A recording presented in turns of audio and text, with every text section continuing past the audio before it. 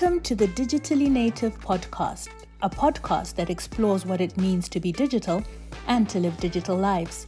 I'm your host, Fungai, and together we will explore a range of topics and trends around digital and social media and digital innovation. So grab a drink, buckle up, and let's get right into it.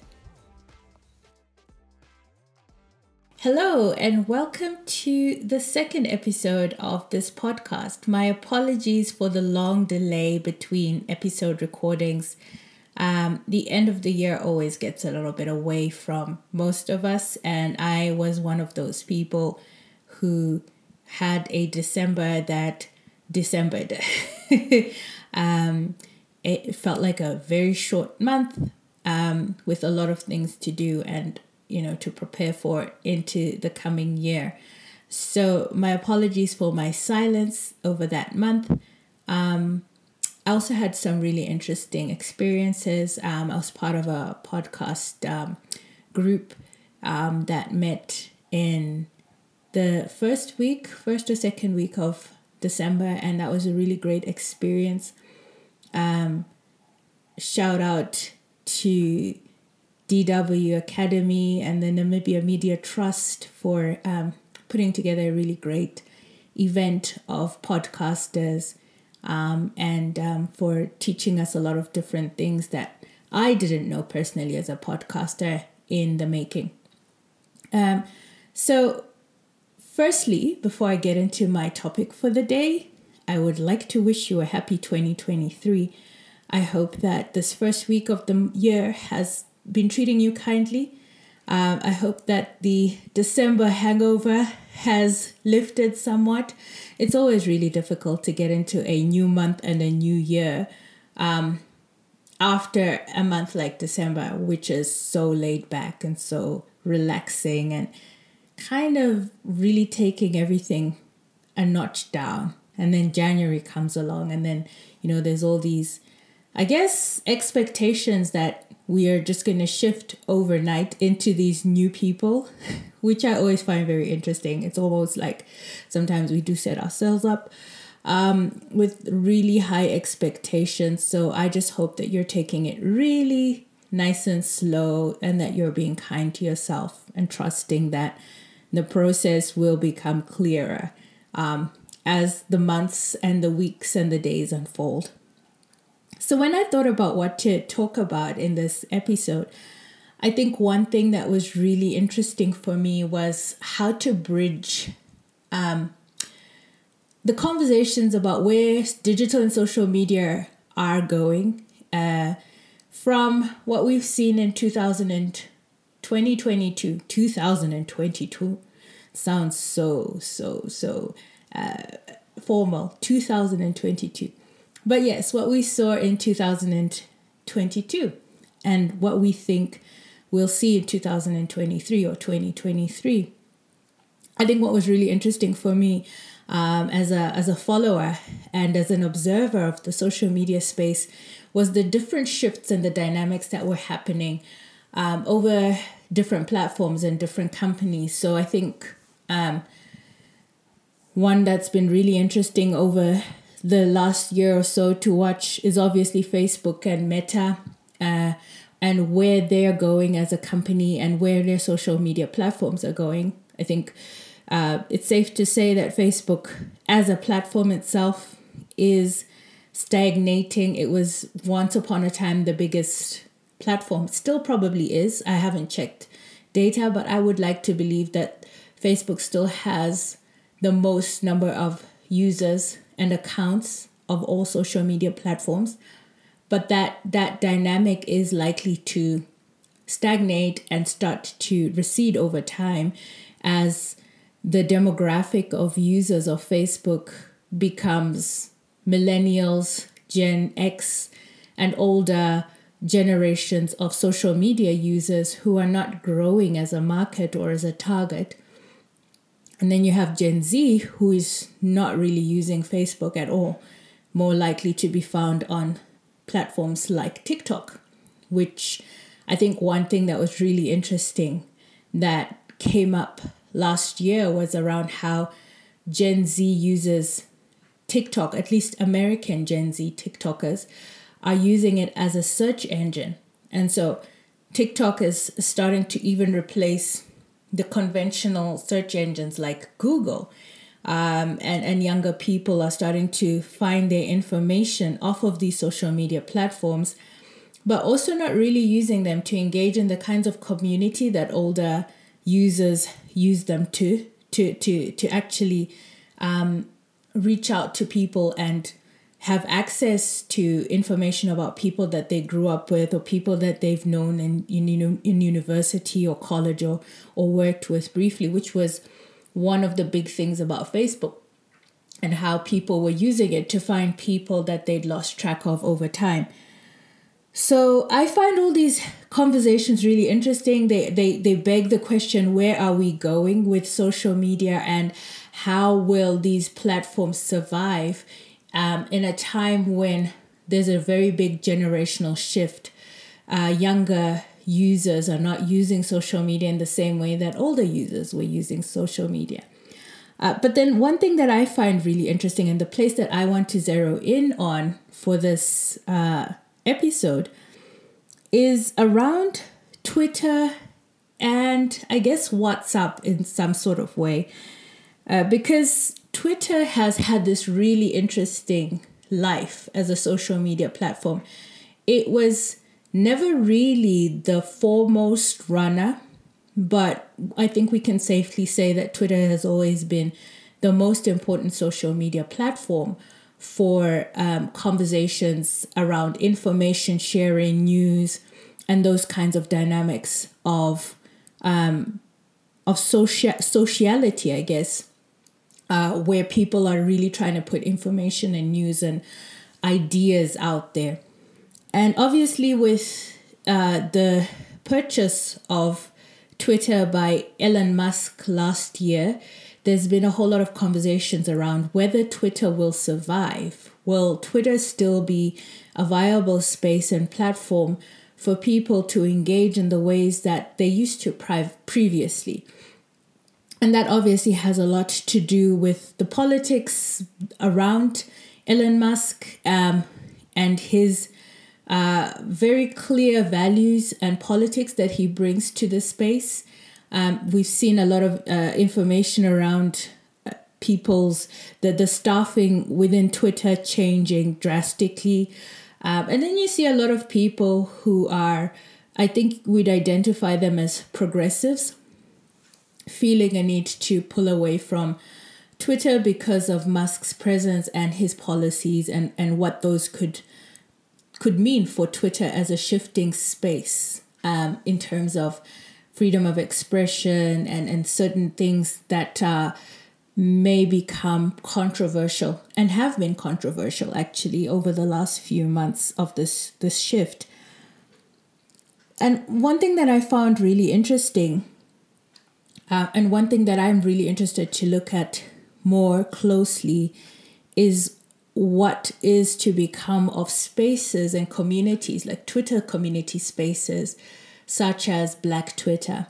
I mean, Black Twitter is one of the most vibrant Twitter communities, and it has been going for many years. It's, bringing together the dynamics of Black culture, particularly from an African American space and perspective, and using that space to augment a voice in activism, but also in terms of culture and entertainment. And so I found it really interesting because I think, like many people, I watched the Harry and Meghan Netflix documentary in December. And one of the things that I've been reading or coming across on Twitter is how Black Twitter has either responded to the documentary or responded to Prince Harry's upcoming memoir.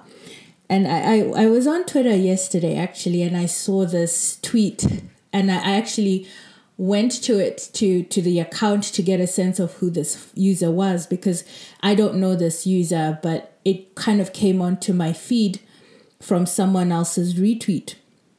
And it had a photo of Prince Harry and Meghan, and it had this quote from, I mean, it's not a real quote from his book, because that is what has been happening over the last week, is that a lot of quotes or information from the book has been leaking to the public, and there have been little teasers about it. But this one said something to the effect that ever since Harry discovered that Meghan sleeps in a silk bonnet, he's wanted to be, I don't know, something like he wants his integrity to be as close as her hair is to that bonnet, or something like that. And I mean, obviously it's a play on the kinds of information that have been leaking to the public about what is in the memoir. But I kind of followed the tweet, and some people actually believed it was true. And then other people were like, oh, this is epic. This is, a Black Twitter gold. And so I went to this follower, and then I realized that there was a whole article that had come out about how Black Twitter was now remixing a lot of the scandal that surrounds the launch of this book. And I thought, it's really interesting that I'm really glad actually that Black Twitter is still alive and thriving in this way. I didn't expect it to just kind of collapse onto itself and stop existing simply because there has been a change of ownership of Twitter. But, it was really interesting for me that, these things are still happening. People are still converging around spaces like Twitter to have these kinds of conversations and to bring their own cultural expression and resistances to the space. And it's something that I've been thinking about in a greater dynamic of how we tend, well, not we, I'm not sure who I mean by we, but how conversations around the fall and collapse of social media platforms are always framed, or largely framed, from a very Western user perspective. So I obviously engage quite a lot with the social media space. And when everything started to go a little bit left with Twitter, I mean, we went from, I think, the initial time that Elon Musk said that he would make the purchase, and then he kind of withdrew, and then there was a legal process, and then he eventually chose to purchase it again. Well, was, I think, forced to purchase it again. And, all the different dynamics that started happening thereafter. And then, a lot of people saying we cannot be using a platform that is owned by a person whose politics and values do not tally with our own. And so I think one of the big platforms that people started to migrate to was Mastodon. And I joined Mastodon just to get a sense of what happens there. But I think in the back of my mind was always the idea that, well, this is a very American-centric conversation. And no doubt, a lot of these social media platforms are headquartered in the United States and in the West in general. But I did wonder, okay, so if there's this mass exodus of people with a very Western idea about how these social media platforms work, and a very conscious idea of who owns which platforms and why and how that affects freedom of expression, freedom of speech, and other principles and values. But I always in the back of my mind was thinking, well,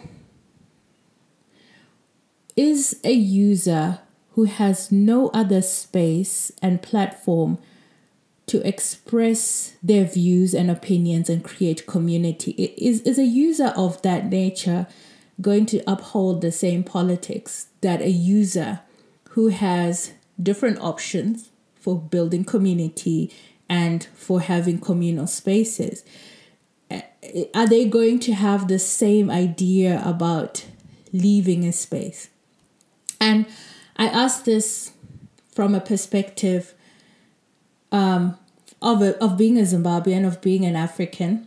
and seeing how Zimbabweans, Africans have adopted these different social media spaces to augment causes and voices around causes. We saw this very clearly, for instance, 2020 and SARS as a hashtag that was used to propel a lot of information around the Nigerian, I think it's their intelligence service or their police unit that was committing a lot of atrocities and brutalities against citizens. And that became a rallying call for a lot of people to get information out about what was going on. But it also became a rallying call for Nigerians in the Nigerian diaspora to band together and to put resources forward in a way to have this solidarity.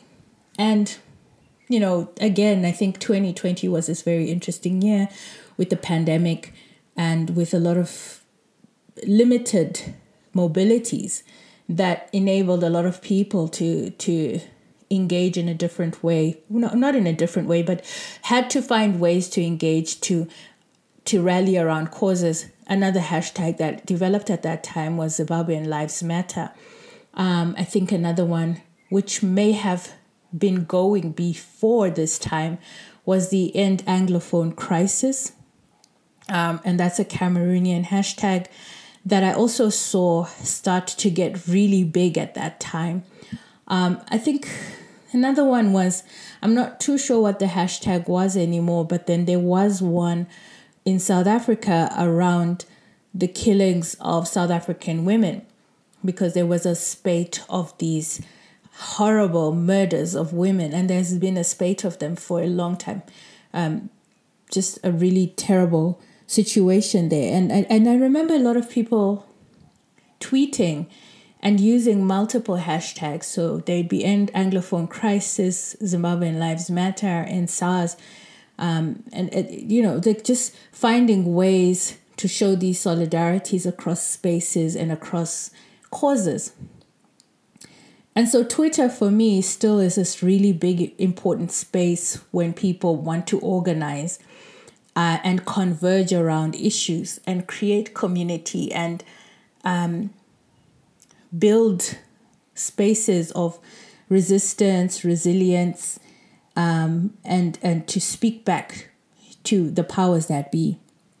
And so I ask myself, well, on a continent like Africa, and I'm sure in other areas of the global south, this would relate and resonate as well. In spaces where the politics of the space, the actual politics of the environment is so overwhelmingly different to the politics of the West. If that politics does not take precedence over the politics of ownership, because it's almost, and I don't say this to discount Western ideas about the importance of certain things, but it's almost that you have to have a certain kind of luxury or comfort within your political context to be able to say, well, in the context of the ownership of a company such as Twitter, Facebook, I choose not to put my voice there because I don't have to. And that's not to say that Western politics is perfect. That's far from it. I think we see it time and time again that there are all these kinds of issues that people in the West are fighting too. But it's a very different dynamic when you have, firstly, these other spaces that you can go to, and secondly, functional democracies of some sort that enable you to not have to use these platforms and spaces in the same way that people who do not have to. And so I've been trying to find this space where this conversation is happening, but I don't see it happening. I don't find that there is a lot of information or conversation around how non-Western users are reading these shifts in the social media terrain that we are experiencing are non-Western users as committed to moving to Mastodon as Western users are? Would that make as much sense to a person who has a very limited space to create community as it does to someone else who's like, well, and I think the way Mastodon is working is servers, people are creating these different servers where people follow different conversations. And so the work that people have done to congregate and converge around spaces like Twitter seems almost impossible to start again with on a different platform. And so I'm very curious for these kinds of conversations to start to happen and to emerge. And I think also then the question is, well, the demographics of these non-Western users, are they big enough to sustain these platforms? So say, in a hypothetical way, if every Western user of Twitter just gave up and said, I'm done, I'm not following this thing anymore. Not everyone, that's never going to happen, because I think there are very different camps of thought around freedom of speech and expression. So you will always find people who would stay, and there's also people who just also are indifferent about who owns what, and they're more using these spaces for their own personal leveraging. But let's say if 75 to 80% of Twitter users in the West were to leave the platform, how many of the users that are non-Westerners, and again, this is not to say that non-Western users are not also complex users. Some people would stay on the platform, some people would leave. But let's just say if 85% of non-Western users stayed on the platform and only 15% of Western users did, what would that demographic be? And would it still make the spaces viable in the ways that they've been viable in the past?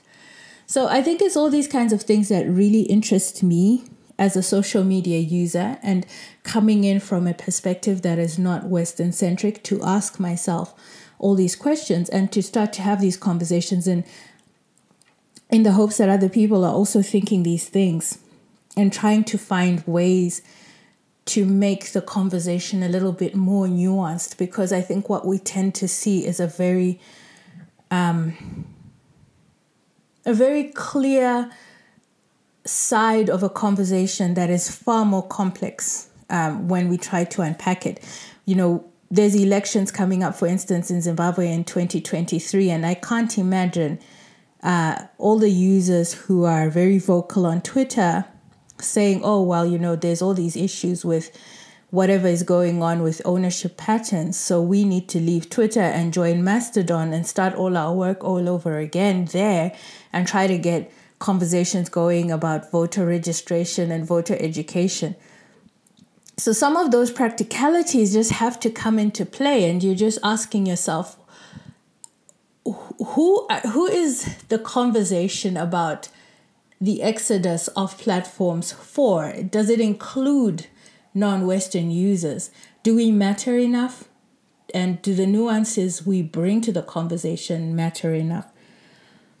I think, a final thought on this also goes to the conversation last year around WhatsApp. And this is where I said I would bring very briefly in a conversation thread about WhatsApp. I think what WhatsApp went through last year was, if I'm not mistaken, this is off the top of my head, but it was a change in the privacy policies about WhatsApp and data. And a lot of people had this conversation about, well, am I comfortable with WhatsApp having access to my data or storing it or something like that? And, some people left WhatsApp. Some people decided it wasn't worth it.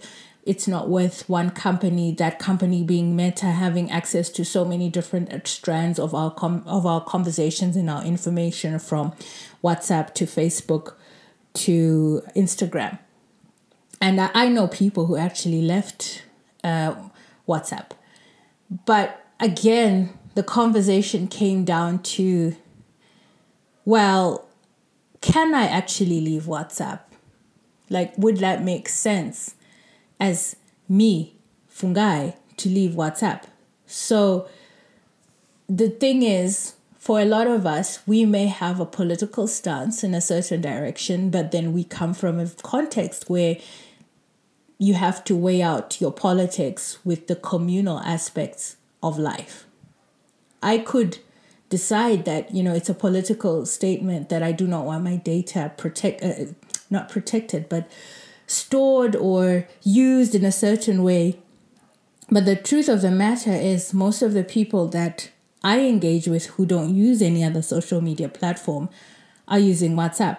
Now, I'm a very interesting person because I resisted joining WhatsApp until I think 2016. So I kind of went 2 or so years without WhatsApp, but I had to get into WhatsApp because everybody was using it. And it's really expensive to expect people to send you an SMS each time because you're not on WhatsApp. And so I had to give in to the communal needs of WhatsApp over my personal ideas about it because I generally did not want to be on WhatsApp.